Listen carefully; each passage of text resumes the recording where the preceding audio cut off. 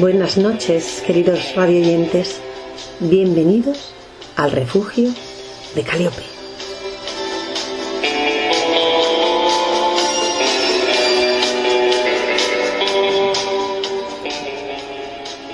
Bienvenidos a las ondas de Donostia, Cultura y Ratia.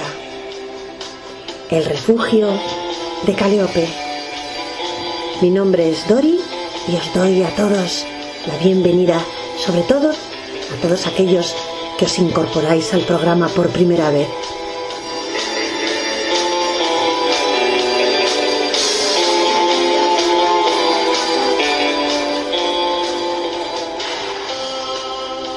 Soy una enamorada de la poesía y voy a intentar, a través de ella, inundar vuestras casas de ilusión, de sentimiento, de alegría, de emoción. E intentaremos disfrutar también de las obras de los autores que nos visitan.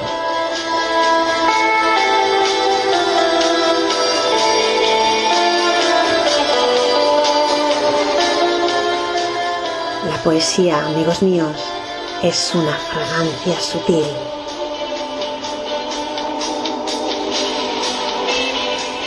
Figuradamente silenciosa, cuyos versos se recogen con cada golpe de respiración, con cada leve mirada o ligero pestañeo sobre el paisaje, las personas o las cosas que al artista y al poeta importan.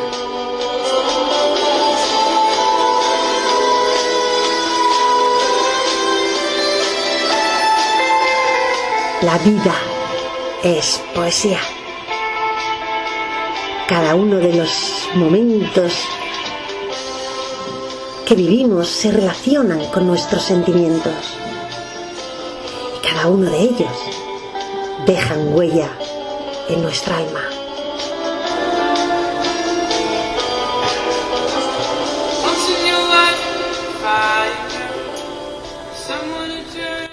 Día de otoño. Señor, es hora. Largo fue el verano. Pon tu sombra en los relojes solares y suelta los vientos por las llanuras. Haz que sazonen los últimos frutos. Concédeles 2 días más del sur. Úrgeles a su madurez y mete en el vino espeso el postrer dulzor. No hará casa el que ahora no la tiene.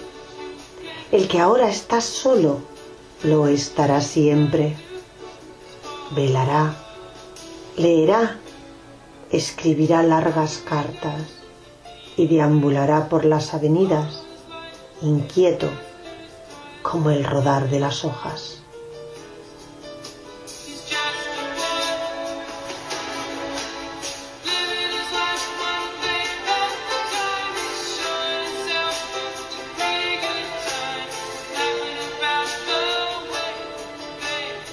Rilke, escritor checo en lengua alemana. Fue el poeta en lengua alemana más relevante e influyente de la primera mitad del siglo XX. Amplió los límites de expresión de la lírica y extendió su influencia a toda la poesía europea. Después de abandonar la academia militar, ingresó en la Escuela de Comercio de Linz y posteriormente estudió Historia del Arte e Historia de la Literatura en Praga. Residió en Múnich, donde en el año 1897 conoció a Lou Andreas Salomé, 15 años mayor que él, y que tuvo una influencia decisiva en su pasaje a la madurez. Decidido a no ejercer ningún oficio y a dedicarse plenamente a la literatura, emprendió numerosos viajes. Visitó Italia y Rusia, conoció a León Tolstoy y entró en contacto con la mística ortodoxa.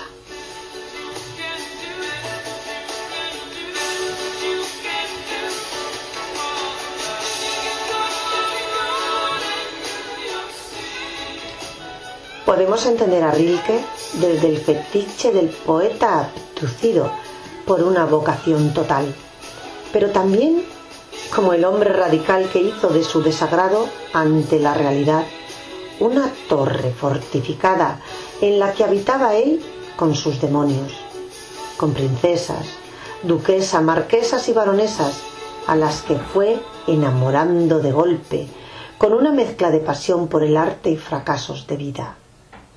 Rilke fue una de las encarnaciones de la poesía en alguien que supo hacer del poema un cobijo, una luz, un egoísmo y una herramienta para alcanzar un mecenazgo de alcobas dispersas.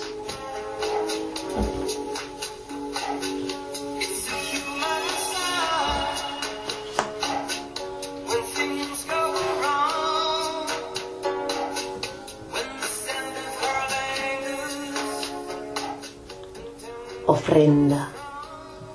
Oh, cómo florece mi cuerpo desde cada vena, con más aroma desde que te reconozco. Mira, ando más esbelto y más derecho, y tú tan solo esperas. Pero, ¿quién eres tú? Mira, yo siento cómo distancio, cómo pierdo lo antiguo, hoja tras hoja.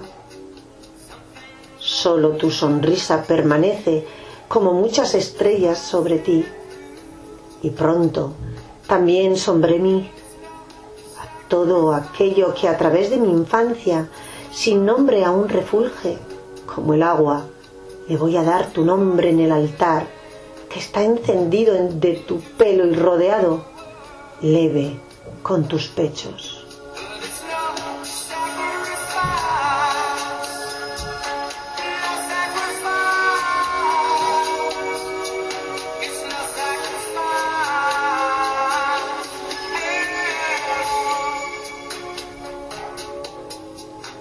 Rilke era distinto por vocación y por destino. Un rebelde hacia adentro, un chico vencido por sus alucinaciones, un poeta extremo y extraordinario capaz de interpelar al invisible, lanzando cabos entre lo humano y lo divino. También un icono de su tiempo, la figura rotunda del intelectual europeo. Hoy es uno de los creadores principales de la poesía contemporánea.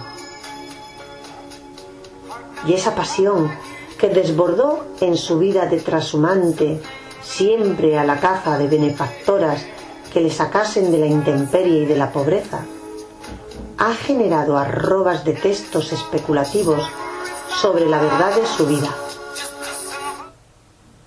y de su obra. Todo fascinante, pero todo siempre pasado de vueltas en cierta ficción. De ahí que el estudioso Mauricio Wiesenthal se propusiera una labor tan ímproba como necesaria de codificar un poco más la figura adulterada de Rainer Maria Rilke a través de una biografía que tiene en el rigor y en el detalle una de sus esquinas, en la pasión y una pulsión de relato incesante en la otra.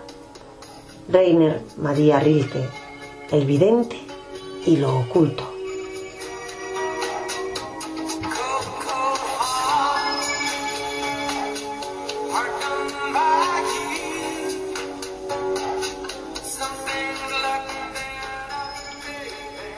La itinerancia fue otro de los motores de su existencia, siempre errante.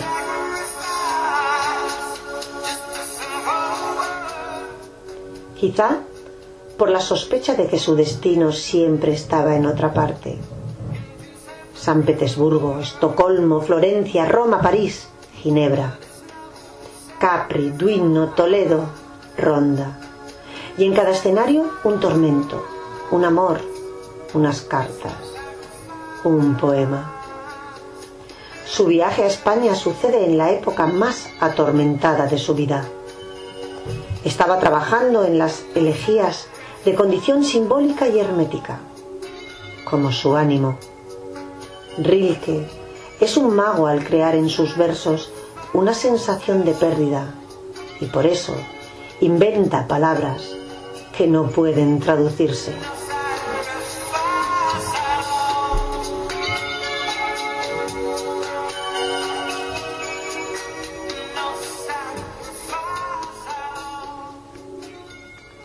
Empeñó tanta vocación en escribir como en acumular amantes, que siempre venían con un apellido largo y una fortuna extensa. Rilke se casó con la escultora Clara Westphal. El matrimonio duró lo que tardó en nacer su única hija. Pero él tenía que seguir huyendo en favor de la belleza y perseguido por el espanto. En el verano del año 1921 fijó su residencia permanente en el castillo de Muzot. Le quedaban 5 años de vida.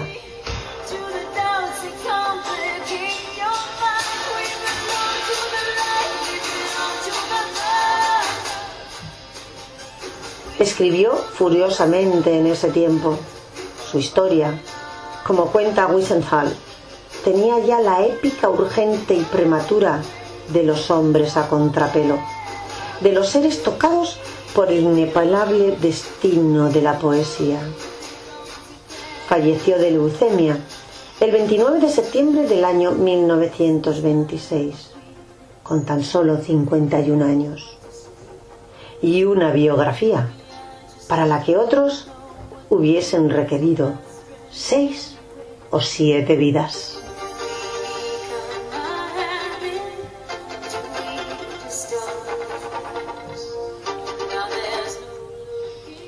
Poco antes de la despedida, fijó su propio epitafio. Rosa, oh contradicción pura en el deleite de ser el sueño de nadie bajo tantos párpados. Rainer María Rilke, mitad miseria, mitad maravilla. No saber vivir más allá de sí mismo. Esa fue su conquista.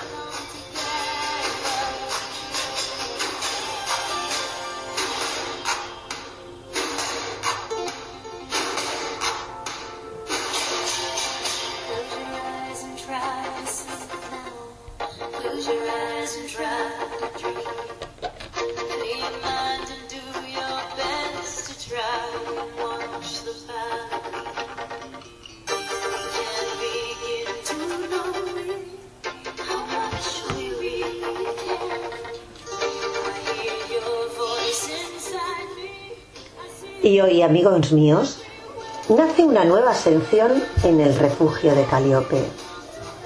Una sección que trae por título Tu voz en mi voz. Una sección que nos presenta nuestra amiga y poeta Miriam Jaramillo. Miriam nos traerá los poemas de algún poeta cercano, contemporáneo, en su propia voz. Intentará también hacernos que sepamos un poquito, simplemente una pincelada de su vida. Hoy nos trae a Andrea Uña. Escuchemos a Miriam en Tu voz es mi voz. Muy buenas tardes, estoy agradecida con Dios y con la vida porque hoy se estrena Tu voz en mi voz en el programa radial El Refugio de Caliope, dirigido por la poeta Dory Lansorena. Tengo como primera invitada a una mujer de excepcional admiración, Andrea Uña, madre, abuela, poeta y defensora de las justas causas, quien promueve los derechos humanos en las clases menos favorecidas y abandera la lucha de los pensionistas. He seleccionado 2 de sus poemas y con ello doy comienzo a mi sección, esperando como siempre que sea de tu agrado y del agrado de todos nuestros radioescuchas. Antes de declamar tus poemas, quiero preguntarte, ¿desde cuándo tu pasión por la poesía y qué te inspira a escribirla? No sé si podría decirte en concreto desde cuánto tiempo, pero sí desde muy pequeña. Y sobre todo con la lectura de los clásicos.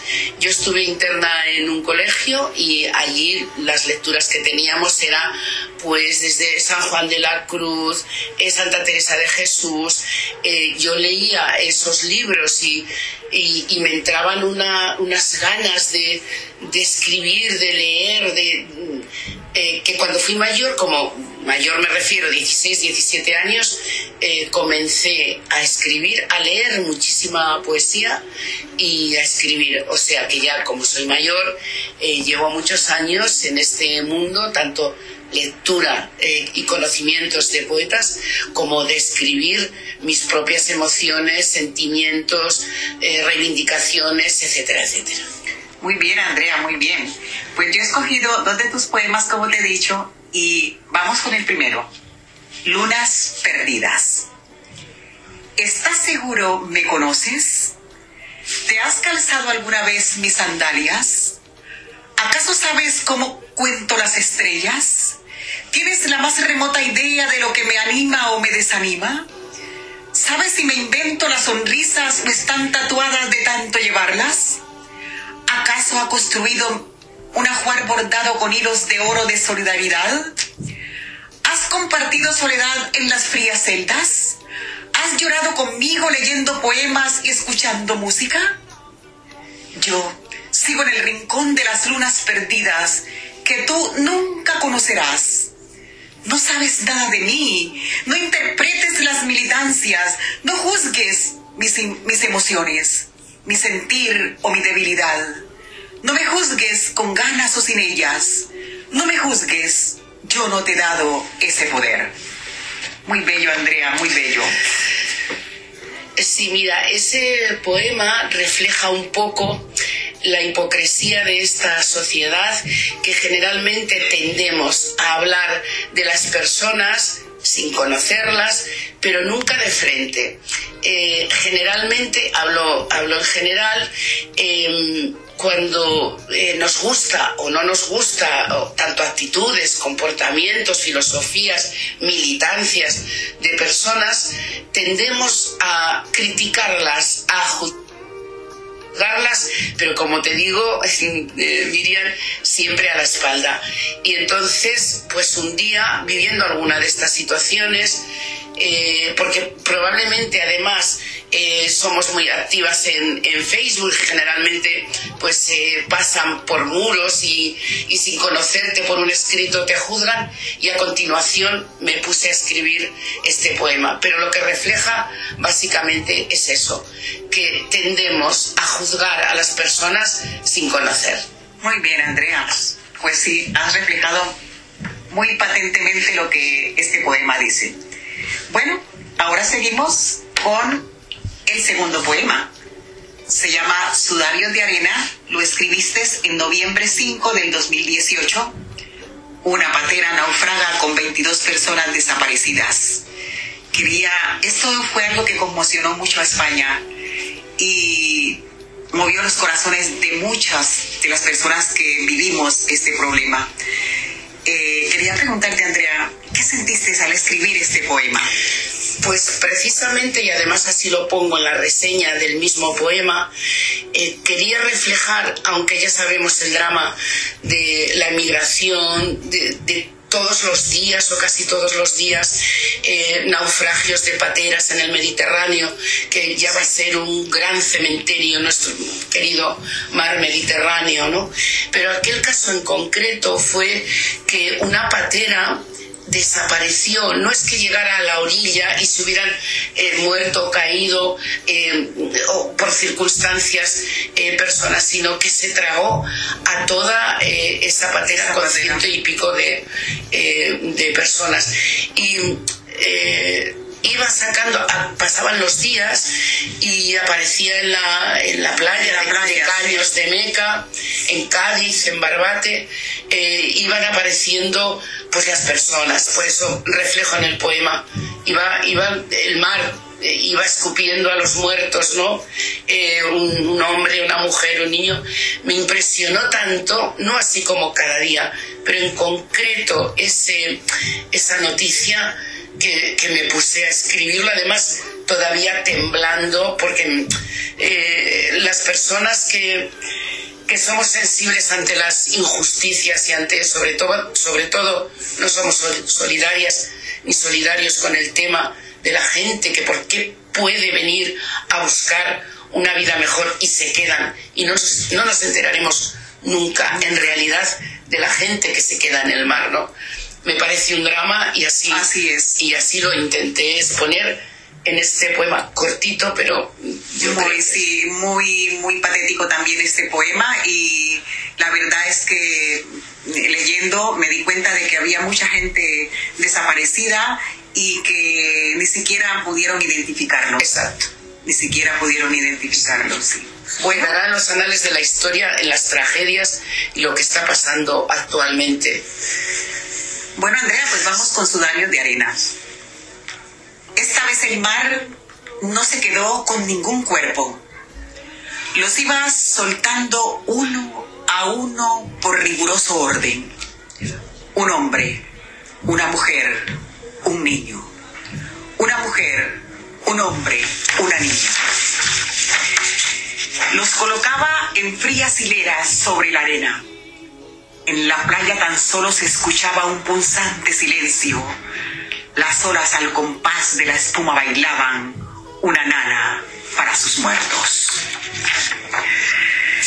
Bueno, Andrea, después de escuchar esta belleza de poemas, agradezco tu presencia en esta sección inaugural y me despido hasta un nuevo programa donde sorprenderemos a otro poeta en cualquier lugar del mundo. Pero antes de despedirme, quiero leer uno de tus pensamientos. Ser fiel a tus principios es brillar.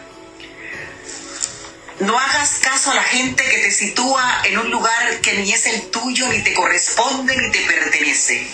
Ser fiel a ti misma es elegir el camino correcto. Un beso, Andrea, y agradezco mucho que hayas aceptado mi invitación. Muchas gracias a ti, Miriam, y muchas gracias también especialmente a Dory por este programa tan maravilloso que transmite la poesía, y yo solamente estoy agradecida a vosotras dos. Muchísimas gracias. A ustedes. Bueno, muchísimas gracias a Miriam, muchísimas gracias a Andrea.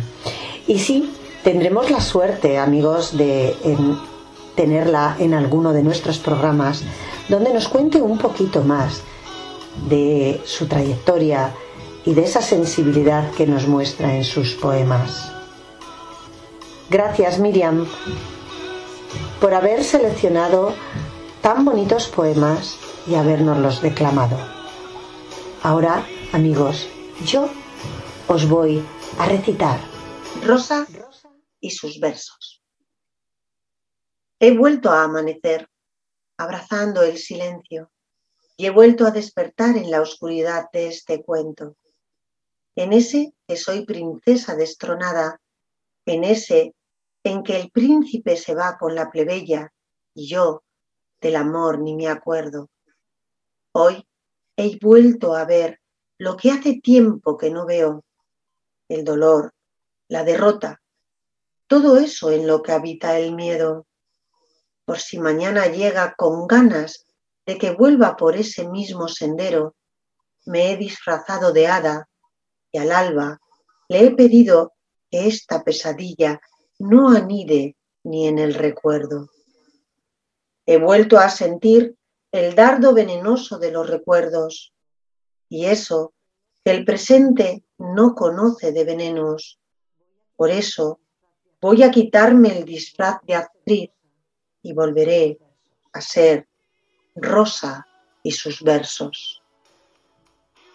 La poesía nace de las entrañas y para conocer esa forma de nacimiento hemos invitado a Rosa María Longo, una psicóloga industrial y poeta.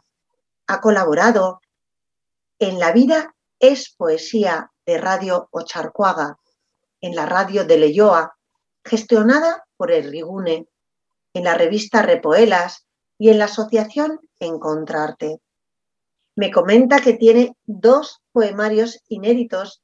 Espera, en breve puedan ver la luz. Buenas noches, Rosa. Bienvenida al refugio. Buenas noches, Dory. Gracias por la oportunidad que me das. Gracias a ti por aceptarla. Dices que tus poemas surgen del dolor de un divorcio y de todas esas pérdidas que has ido sufriendo. ¿En qué medida ha afectado todo esto a tu poesía? Pues verás, yo creo que los que nos dedicamos a la poesía somos capaces de ver en la tristeza belleza. Y yo hubo un día que así lo hice. Estuve triste y mi manera de exteriorizar, de canalizar toda esa tristeza se transformó en versos. Entonces yo creo que fue muy importante. De hecho, cuando más escribo es cuando más triste estoy, habitualmente. Vaya, eso sí que es una pena. Para ti entonces es una forma de catarsis, ¿no? De limpiar un poquito tu alma, de sacar adelante todas esas penas que tienes en el corazón. Sí, para mí es catártico, se ha convertido en una necesidad vital, ¿no? Es como cuando alguien que le gusta correr y sale a correr para desfogarse de la ansiedad, ¿no? Para mí es una forma de vida. También escribo cuando estoy alegre, ¿eh? Pero sí que es cierto que haciendo un poco de historia en lo que es mi escritura, sí que denoto, ¿no? Que noto que escribo sobre todo desde la tristeza, ¿no? Es lo que me provocó a mí escribir. Claro, lógicamente tu detonante fue algo doloroso, entonces en ese momento es la tristeza la que desborda y la que ha servido de espita, ¿no? Para que tú volvieras, porque supongo que ya escribías siendo más niña. Entonces, esto lo único que ha hecho es que volvieras o retornaras otra vez a aquella inquietud. Pues sí, verás, Loli. Dori, a mí me gustaba muchísimo escribir de niña. Yo recuerdo que ya de adolescente hice un poemario que encuaderné y que repartí a todos mis amigos. Tenía como 16 años y mi profesora de literatura, porque yo era una enamorada de la literatura, me leyó y me dijo, tienes que mejorar, pero es precioso, sigue por ahí. Lo que pasa es que estuve muchísimos años sin volver a escribir. Sí escribía notas y cosas, pero es sobre todo hace 2, 3 años en el que me vuelco en la escritura, ¿no? Es en la que se convierte en esa parte de mí, ¿no? Que no puede estar sin mí en estos momentos, ¿no? Es así. Bueno, dicen que escribir es vivir. Escribimos porque necesitamos compartir nuestros pensamientos, porque necesitamos verdaderamente escribir. Es una forma de liberar el pensamiento en estado puro, de evadirnos de lo cotidiano y vivir un montón de vidas, todas esas vidas que queremos inventar. Pero hay veces que nos ponemos delante del papel y no sabemos por qué nos atenaza el miedo y no somos capaces de escribir nada y se nos queda la hoja en blanco. ¿Te ha pasado alguna vez? Pues sí, ha habido momentos en los que realmente necesitaba escribir, pero no podía escribir absolutamente nada. Pero sí que es cierto que me ha pasado en pocas ocasiones. Habitualmente, si estoy concentrada, si estoy sosegada. Mira, hoy mismo venía en el autobús de trabajar y según venía me he puesto a escribir. Lo he publicado en Facebook porque cada cosa que, como no tengo inéditos mis poemarios, cada cosa que escribo suelo compartirlo en mi Facebook. Wow. Pero sí, es cierto que en un momento determinado hay momentos en los que no fluye, ¿no? O sea que eres una persona que lo dona, ¿no? Eres totalmente desprendida, porque según lo escribes, ya lo estás vertiendo al mundo para que se haga dueño el mundo de aquello que a ti te atenaza y te hace sentir y te hace volcar en letras, Sí, ¿no? yo me considero, Dori, una persona bastante generosa, siempre lo he sido, ¿no? Y, y no sé, me parece bonito, ¿no? También poder compartir con esos amigos que cada vez son más virtuales, ¿no? Tus sentimientos, tus poemas, tus versos. No sé, de la misma manera que yo leo a muchísimos poetas a través de Facebook. Bueno, pues como te tengo a ti, ¿no? Tengo a muchísima más gente, ¿no? A la que sigo y a la que puedo leer. Esa generosidad me parece, no sé, un don. Me parece bonito el poder compartir lo que escribes con la gente, sobre todo porque muchas veces ayudas a personas a hacer el insight, ¿no? De qué están viviendo en estos momentos, ¿no? Sobre todo en la pandemia, por ejemplo, que hemos vivido todas situaciones muy parecidas, ¿no? El poder leer de otra manera, ¿no? Lo que estás sintiendo, yo creo que a veces es muy útil, es muy terapéutico también. Cierto. Y yo, como soy un poco osada y has dicho que lo has publicado en la red social, si lo tienes a mano, ¿nos lo leerías? Pues te puedo leer algo que he escrito recientemente a una Ujú. compañera mía de trabajo. Si quieres, te lo leo. Perfecto. Luego nos puedes leer el que has escrito hoy. Así en vez de uno El que he escrito. nos lees dos. Ay, a ver si lo encuentro, porque es que, espérate, que lo de ir para atrás, no te creas que es muy sencillo en mí, no te creas que soy muy hábil yo con la tecnología, Dori. Bueno, no importa, Espero. pues léenos ese que tienes escrito a tu compañera, que seguro que también será precioso. Pues mira, yo te cuento. Nosotras trabajamos en una oficina en que las cortinas están siempre echadas. Entonces, mi compañera es muy joven, es muchísimo más joven que yo. Y todas las tardes se acerca a mí, que es donde están las cortinas, las descorre y mira al exterior, pero con muchísima nostalgia. Y a mí me produce muchísima ternura, Dori.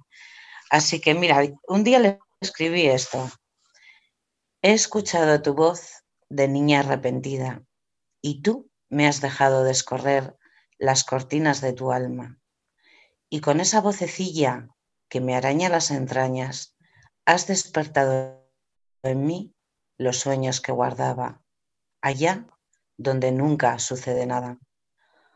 Hoy de nuevo te asomas a la ventana y ves la gente vivir mientras te cubres del recuerdo de una infancia robada, de una juventud sin final, de esta vida ajena a la calma. Vuelve a asomarte, mi niña, no lo dejes para mañana y atrévete a sentir lo que cobijas cuando la vida pasa. Vuelve a respirar, mi niña, yo estoy aquí para que no te caigas. Vuelve a vivir, no lo hagas tras esa ventana.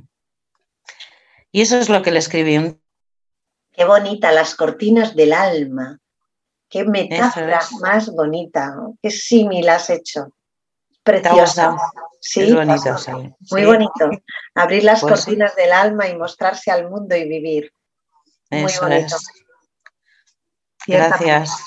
me ha gustado, sí.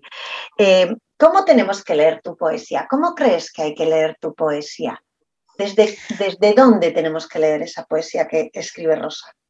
Bueno, pues yo creo que es una poesía hay que vivirla desde el punto de vista de mujer en muchísimas ocasiones, porque yo escribo muchísimo a la mujer, la igualdad, la violencia de género, todo eso son cosas que me han preocupado y me preocupan muchísimo. Entonces yo creo que hay que leerla desde ahí. Hay que leerla desde la realidad. Mira, yo sigo a un poeta que me gusta muchísimo, que se llama Abel Santos, y él está encuadrado en lo que es él siempre dice que su realismo es bastardo y lo llama, se encuadra en realismo bastardo como corriente. Y yo siempre me encuadro ahí. No sé lo que pensaría él, Dory, porque no me conoce más que por Facebook, pero desde un realismo. Yo soy una mujer muy realista, muy concisa, muy directa. Entonces, pues ponerse en el punto de vista de mujer, sobre todo. ¿A quién le dedicas tus poemas habitualmente? ¿Quién es el que más mueve tu sentimiento a la hora de escribir? Pues mira, hay un poemario entero que dedico a mi hija, que es, me gustaría, para mí es su herencia, es una parte de mí escrita desde un punto de vista de mujer, desde lo que me ha tocado vivir y con la intención de que no le pase a ella circunstancias que me llegaron a pasar a mí en un momento determinado, ¿no? Todas esas creencias irracionales que tenemos en un momento determinado y tratar de destruirlas, pero sobre todo es a mi hija.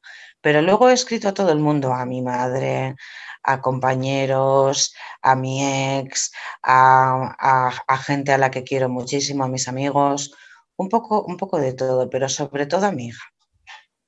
¿Cómo describirías tú tu poesía? Uy, no sé cómo describirla. Yo creo que es una poesía muy directa, no tiene metáforas rimbombantes, es algo muy directo, es algo que llega directamente. ¿Es verso No, libre? ¿Es rimada? es verso libre, a veces utilizo también la rima sonante, pero no me gusta recargarla demasiado con metáforas rebuscadas. Me gusta la sencillez. ¿Crees que la poesía es una criatura caprichosa, indefinible? Ay, pues no sé qué decirte si es caprichosa o es indefinible, pero yo creo que depende del poeta, ¿no? Hay poetas que son, que sí que definen, o sea, más que indefinible, definen. Y caprichosa es una forma caprichosa de expresar los sentimientos y la vida, ¿no? Puede ser que sí. ¿No te ha avergonzado en ningún momento el dejar todos los jirones de piel que has dejado en cada una de tus poesías? Porque el hilo conductor, por ejemplo, en el poema que le has dedicado a tu hija, son pues todos los trazos de una vida en la que ha habido mucho dolor. Pues no, no me ha avergonzado porque yo creo muchísimo en la educación y creo que la poesía cumple con una de las funciones de ser educadora, ¿no? De muchísimas cosas y creo que es una forma más, ¿no? Una manera más de mí, ¿no? Yo siempre la educación me gusta muchísimo y me he dedicado muchos años a la educación y por eso no me avergüenzo porque creo que con ello también educo, ¿no? Es una parte de... No, no me he sentido. Igual sí timidez, ¿no? Yo creo que, por ejemplo, no he hecho nunca un recital. Yo creo que si tuviera que estar delante, pues no avergonzar, pero sí que sentiría pues los nervios, la presión de estar delante del público, de si me voy a equivocar, de si no voy a saber leer bien, no sé. Pero avergonzarme de lo que digo, no. Eso no, eso no. Joseph Bruce, que es un poeta y filólogo relevante, decía que hay dos clases de escritores geniales y por lo que tú me estás contando, yo creo que te ubicaría en uno de ellos. Unos son los que piensan y otros Vaya nos lago, hacen pensar. vaya piropo. Sí, yo creo que tú nos harías pensar, ¿no? ¿Te ubicaríamos ahí? Sí, seguramente sí. Yo creo que sí. Yo, bueno, también porque soy psicóloga, ¿no? Entonces, muchísimas cosas de las que escribo tienen que ver con todo el tema de la psicología que he estudiado, ¿no? Entonces, en psicología se trata de hacer pensar a las personas, ¿no? Y yo creo que eso lo he trasladado mucho en mis poemas. Claro, lógico. También, si recuerdas, Calderón solía decir que la vida es sueño, ¿no? Y bueno, y los sueños, sueños son, pero ciertamente cuando nosotras escribimos, aunque muchas cosas son esos sueños, esas esperanzas, muchas de las cosas que vamos dejando son rastros de nuestra propia vida, aunque no queramos. Son retazos de nosotras mismas. Eso La es. ¿Qué te poesía dice? es un trozo de nosotras, parte Sí. de nosotras. La Sí. gente que te conoce, ¿qué dice al leerte?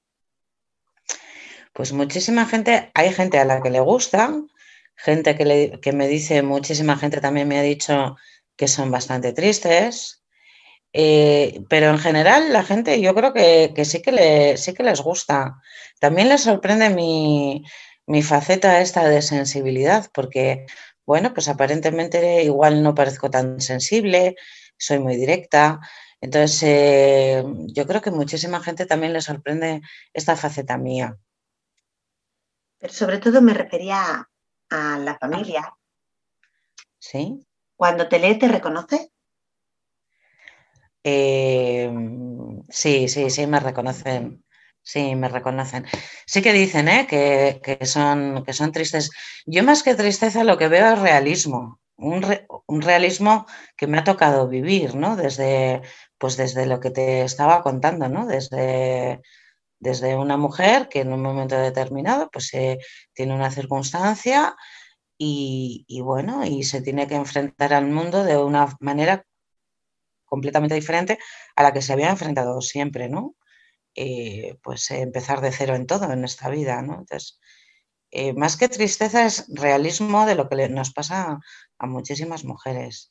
Escribo mucho también sobre violencia de género, entonces tampoco es un tema alegre. He escrito mucho también de la mujer maltratada, tampoco es un tema alegre. Entonces, bueno, yo creo que es una realidad más que una. Claro que conlleva tristeza, pero es que es una realidad, ¿no? Es Entonces, que ciertamente la violencia de género, Rosa, no nace por generación espontánea, es la lacra de la sociedad y no se puede sí, hablar de ella pues no sé, con con tibieza alegría. ni con alegría. Entonces es Eso normal que al es. final pues uno sea duro, crudo y muchas veces pues triste porque es una circunstancia triste. Lo entiendo y ahí no cabe otra posibilidad, o por lo menos yo lo entiendo así, que yo, como bien sabes, también es una de las partes que he tratado, que me duele porque, pues bueno, formamos parte de esta sociedad, somos la otra mitad, las mujeres, y me duele que nos Sí, hagan de menos, máxime siendo mujer, lógicamente. Pero pues bueno, nos toca de vez en cuando luchar y pelear, no de vez en cuando, todos los días todos los días, y cada segundo todos de los nuestra vida. días, Sí, todos cierto. los días luchamos por ser mujer y porque nos valoren como tal Sí, y nos porque es una pena reconozcan. que se nos haga de menos simplemente por el hecho de ser mujeres, no por otra causa. Pero Eso bueno, es. eso está ahí y seguiremos en la lucha y seguiremos buscando que reconozcan que lo único que buscamos es la igualdad. No ser más que nadie, sino igual. Eso es. Eso Y es. yendo hacia atrás, porque ahí nos desviamos un poquito del El tema. tema. Sí. Yo sé que te gustaría muchísimo publicar esos dos poemarios que tienes trabajados y que desearías ver esa herencia para tu hija, esa forma de regalarle a un público posible lector aquello que tú has trabajado. ¿Vas a intentarlo? Sí, seguramente lo intentaré. Llevo tiempo pensándolo, Dori, y me da cosa porque, bueno, pues no me conoce mucha gente, no sé muy bien, hay que dedicarle tiempo, andamos siempre escasos de ello en esta sociedad, desgraciadamente, pero sí, verá la luz. Yo no sé si intentaré hacerlo este año o lo dejaré para el que viene, pero no lo voy a posponer demasiados años. Sí, seguramente lo intentaré hacer, claro que sí. Pero yo te diría, como me decían a mí cuando era niña, que no dejes para mañana lo que puedas hacer hoy. Sí, no, según estaba hablando, lo estaba pensando, Dori, yo también, ¿eh? Según te lo estaba diciendo, no daba la sensación de estoy poniendo un plazo muy largo, muy largo, muy largo. Es que No sé. ciertamente cuando uno lo está escribiendo y todavía si no lo tiene corregido, pues bueno, pues hay un plazo en el que hay que hacer correcciones, hay que hacer selección, pero si ya lo tienes seleccionado y si lo tienes preparado, no tienes que dejarlo, hay que intentarlo, hay que intentarlo. Pues Al sí. final es tu trabajo, es tu ilusión, no debieras de dejarlo, por lo menos eso es lo que yo haría, Rosa. Pues sí, lo intentaré hacer, Dori, en un periodo corto de tiempo. Me alegrará. Seguramente sí. Me alegrará Pues sí. poderlo tener y poderlo disfrutar como disfruto de la poesía de tantos compañeros y amigos. ¿Otra poesía nos lees? Pues espera un poquito, que estoy intentando buscar en el ordenador, porque yo con la tecnología ya te he dicho que soy malísima. Yo Y no tengo sé si delante puedo. una tuya ¿Sí? que se ¿Sí? titula Felicidad. ¿Sí? Y que mientras tú buscas, pues la voy a Aquí leer. tengo una. Ah, Dori, pues si quieres. entonces no, entonces le prefiero. Mira, se titula De nuevo y dice así: De nuevo, tus labios se detienen en la estación del deseo y trato de alcanzarlos.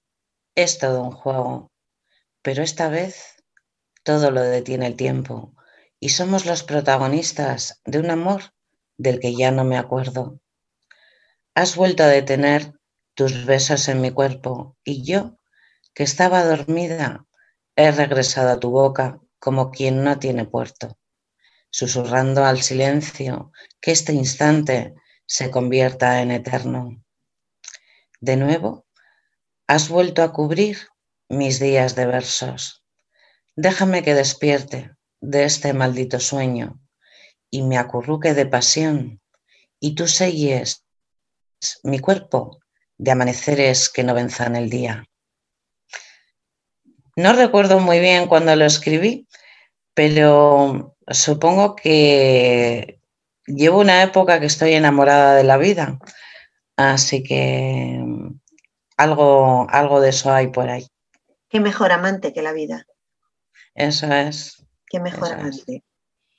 eso es. Eh, bueno, yo quisiera saber, porque aunque nos has dicho que escribías de niña, quisiera saber en qué momento sentiste esa musa literaria que a ti te llamaba, para que no solamente hicieras pequeñas incursiones, sino que decidieras escribir más continuamente buscando ese hilo de conducción para poder llegar a tener un poemario. Pues empecé a escribir como un año y medio antes de que empezara la pandemia y empecé con un poema y al día siguiente volví a escribir otro y al día siguiente otro y me di cuenta que cada vez que escribía me sentía muy bien. Entonces fue así. Luego llegó la pandemia y estuvimos encerrados. Me compré un ordenador porque fíjate, no tenía ni ordenador en aquel momento. Y empecé a escribir y a escribir y a escribir y eran 2 poemas al día y fue cuando decidí hacerle el poemario a María. Estuve también escribí también para la asociación Encontrarte, que es una asociación que escribe a los bebés robados del franquismo, que ha hecho un recital precioso ahora en octubre y que se leyeron 3 poemas míos. Ahí empecé como un año antes de la pandemia. Sí que escribía antes, pero esporádico, colgaba algo en Facebook de vez en cuando, pero la necesidad surgió ya te digo, sin más, un día escribía uno, otro día escribía otro y así fue. ¿Y todos los poemas de Rosa podemos encontrarlos en las redes? Pues sí, yo si me encontráis, soy Rosa María Longa o Londo. Y ahí tengo casi todos mis poemas colgados. Ya te digo, según los escribo, los cuelgo. Eso Tienes es lo. además de tu página, o mejor dicho, de tu perfil de Facebook, ¿tienes página, web o alguna cosa más? No tengo nada más, solo tengo Facebook. Bien, Solo tengo Facebook. ¿y lo tienes abierto al público para que todo el mundo pueda entrar y leerte? Sí, Ah, ahí está, ahí perfecto, está, ahí perfecto. está. Entonces, enlazando con esta pregunta, ¿tú crees que estamos en la edad de oro de la poesía porque hay una revolución poética a través de las redes sociales por su fruto de su inmediatez? ¿O es una moda pasajera? Pues yo creo que va a ser una moda pasajera. Yo creo que todo cederá. O sea, yo creo que sí que hay un boom de poetas que cuelgan y tal, no sé qué, pero yo creo que terminará. O sea, como pasa todo, ¿no? Uh-huh. No sé, puede Entonces, ser que... Ay, perdón. no, te iba a decir, ¿entonces crees que no están siendo positivas las redes sociales para este arte de la escritura en el que hoy en día se han introducido tanta gente? A mí, ¿sabes lo que me da miedo, Dori? Que con toda esta capacidad que tenemos ahora de leer a poetas o escritores en las redes, que no le demos el valor suficiente a esos escritos. Eso es lo que me da miedo, ¿no? Que la facilidad que tenemos para acceder a ellos, lo que convierta todo ello es en, ¿no? en decir, como es gratis, ¿no? Porque así somos, desgraciadamente, lo que es gratis no lo valoramos a veces. Ese es el miedo que me da, que no seamos conscientes de la calidad de muchísimos poetas, ¿no? Cuando cuelgan cosas gratuitamente en las redes. E incluso el falso like, ¿no? Hay gente que Eso tiene es, muchos eso likes es, y bueno, eso es, lo que vemos es que su escritura está llena de faltas de ortografía, sin ninguna estructura, eso es, ¿no? eso Esto es, igual está creando pues lo que tú estás diciendo, ¿no? eso Al es. falso escritor, al falso poeta, al que le suben el ego y luego Uh-huh. al verdadero pues no se le reconoce. Yo hace poco en la Asociación Poética Vizcaína leía, ¿no? Y me parece, o no sé si, no, perdona, en Poetalia me parece que fue que lo leí, que al poeta lo tienen que leer poetas para valorar la calidad de lo que escriben, ¿no? O sea, me Sí, llamó la atención, ¿no? Porque decía eso, ¿no? Que, claro, no es lo mismo que te lea un amigo que te quiere mucho y que te ponga un like a que te lo valore otro poeta, ¿no? Y claro, pues... claro, porque muchas veces confundimos, pero no solamente en poesía, en todo, ¿no? El hecho de ese amiguismo, de la emoción que nos puede surgir cuando leemos algo escrito por una persona a la que queremos, pues nos hace ser ciegos ante la realidad y no nos Eso damos es, cuenta del valor real que pueda tener su escritura. eso es, Pero bueno, se eso lo es. dejaremos a los críticos, porque al final yo, como siempre digo, no soy quien para criticar lo que escriben otros si a los demás les gusta. Pues sí, eso es, eso es. Al final es así, el lector es el que valora y el que dictamina en último lugar si verdaderamente le gusta o no le gusta y compra o no compra el libro. Tampoco sabes nunca quién va a acabar leyéndote. O sea, tú no eliges quién te lee, es quien No, te lee quien te elige. efectivamente. Entonces, pues eso. Efectivamente, porque Pues, cuando tú escribes es tuyo, es propio, es de tu propiedad, solo tuyo, intrínseca a tu persona. Pero en el momento en que publicas es de todo el mundo, entonces cualquiera puede leer, cualquiera puede criticar, cualquiera puede valorar, ¿no? eso es, eso es. Bueno, lo dejaremos ahí. Lo que hace falta es que escribas, que te lean y que te valoren. Que para eso tiene unos Esa sería antecedentes. mi ilusión, Dori. Sí, pues espero y deseo poderlo ver en mis manos, Rosa. Ojalá. Cuéntanos a quiénes leías de niña. Que no te he preguntado, ¿quiénes eran tus poetas cuando eras niña de cabecera, esos que siempre te gustaron? Yo era una apasionada de Becker. Me gustaba muchísimo Becker. Becker y Pablo Neruda. Esos eran mis poetas preferidos de siempre.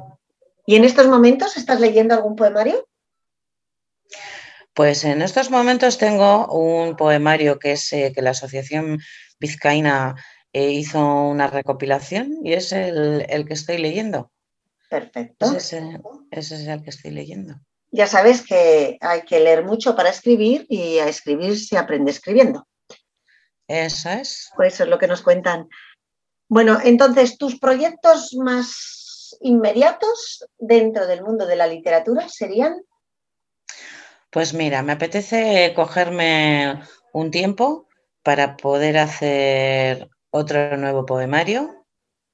Estoy pensando ya en el tema, Dory, y ese sí que me gustaría que viera la luz. Me gustaría ponerme en serio y que viera la luz.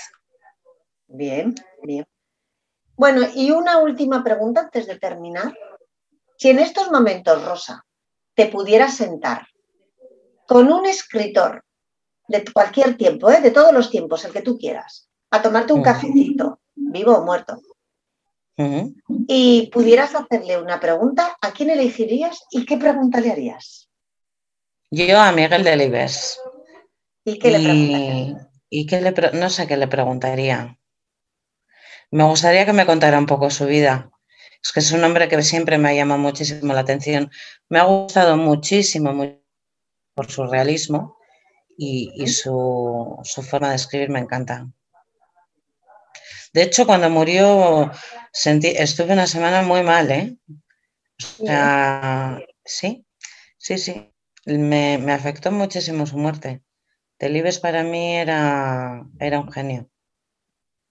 Mira, toda una sorpresa. Un último deseo. Sí.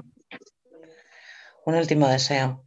Bueno, pues que superemos la pandemia de una vez, que podamos escribir con más alegría, que realmente la vida nos va mejor y que, bueno, que podamos superar esta gran cicatriz que nos ha causado, Dory.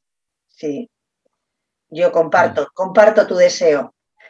Pues nada, Rosa, ha sido un gran placer compartir detrás contigo, compartir este ratito y, como siempre digo a cualquiera de mis invitados, las puertas del refugio están abiertas para ti. Cualquier cosa que tengas que contarnos, nosotros estaremos deseando tenerte. Así que espero y deseo poder contar a nuestros radioyentes que Rosa María Longo tiene un poemario publicado. Muchísimas gracias, Dory. Espero que así sea y estamos en contacto. Me ha encantado poder charlar contigo y que me hayas dedicado este tiempo. Gracias, preciosa. Nos escuchamos. Gracias.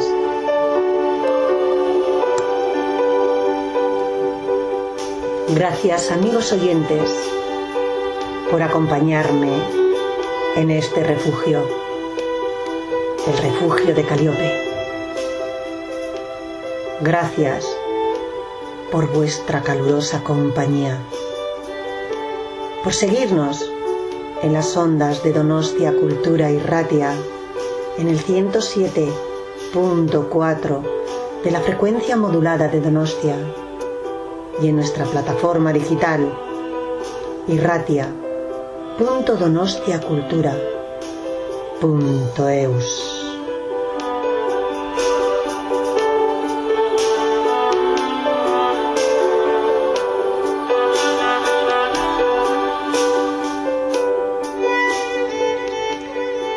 Yo te extrañaré, tenlo por seguro. Fueron tantos bellos momentos. Ahora, lo que parecía insignificante es lo que invade mi mente. Ojalá pudiera retroceder el tiempo para darte un abrazo de tinta y nunca soltarte.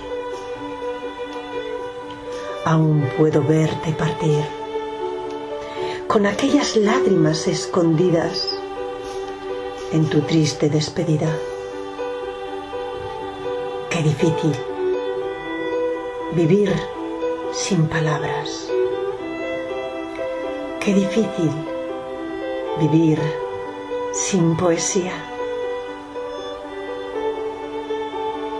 Mas prometo que volveré. Mi ausencia no será larga. Volveré a invadir vuestra mente.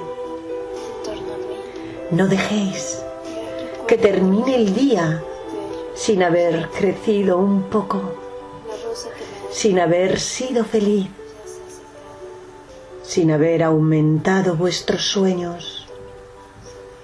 Que la vida no os robe los sueños y que los sueños no os arrebaten la vida.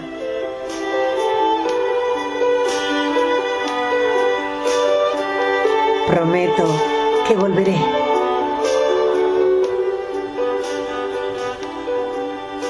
Mi ausencia no será larga.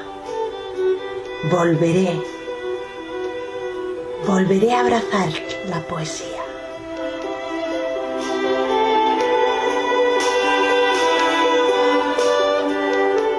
Buenas noches. Salud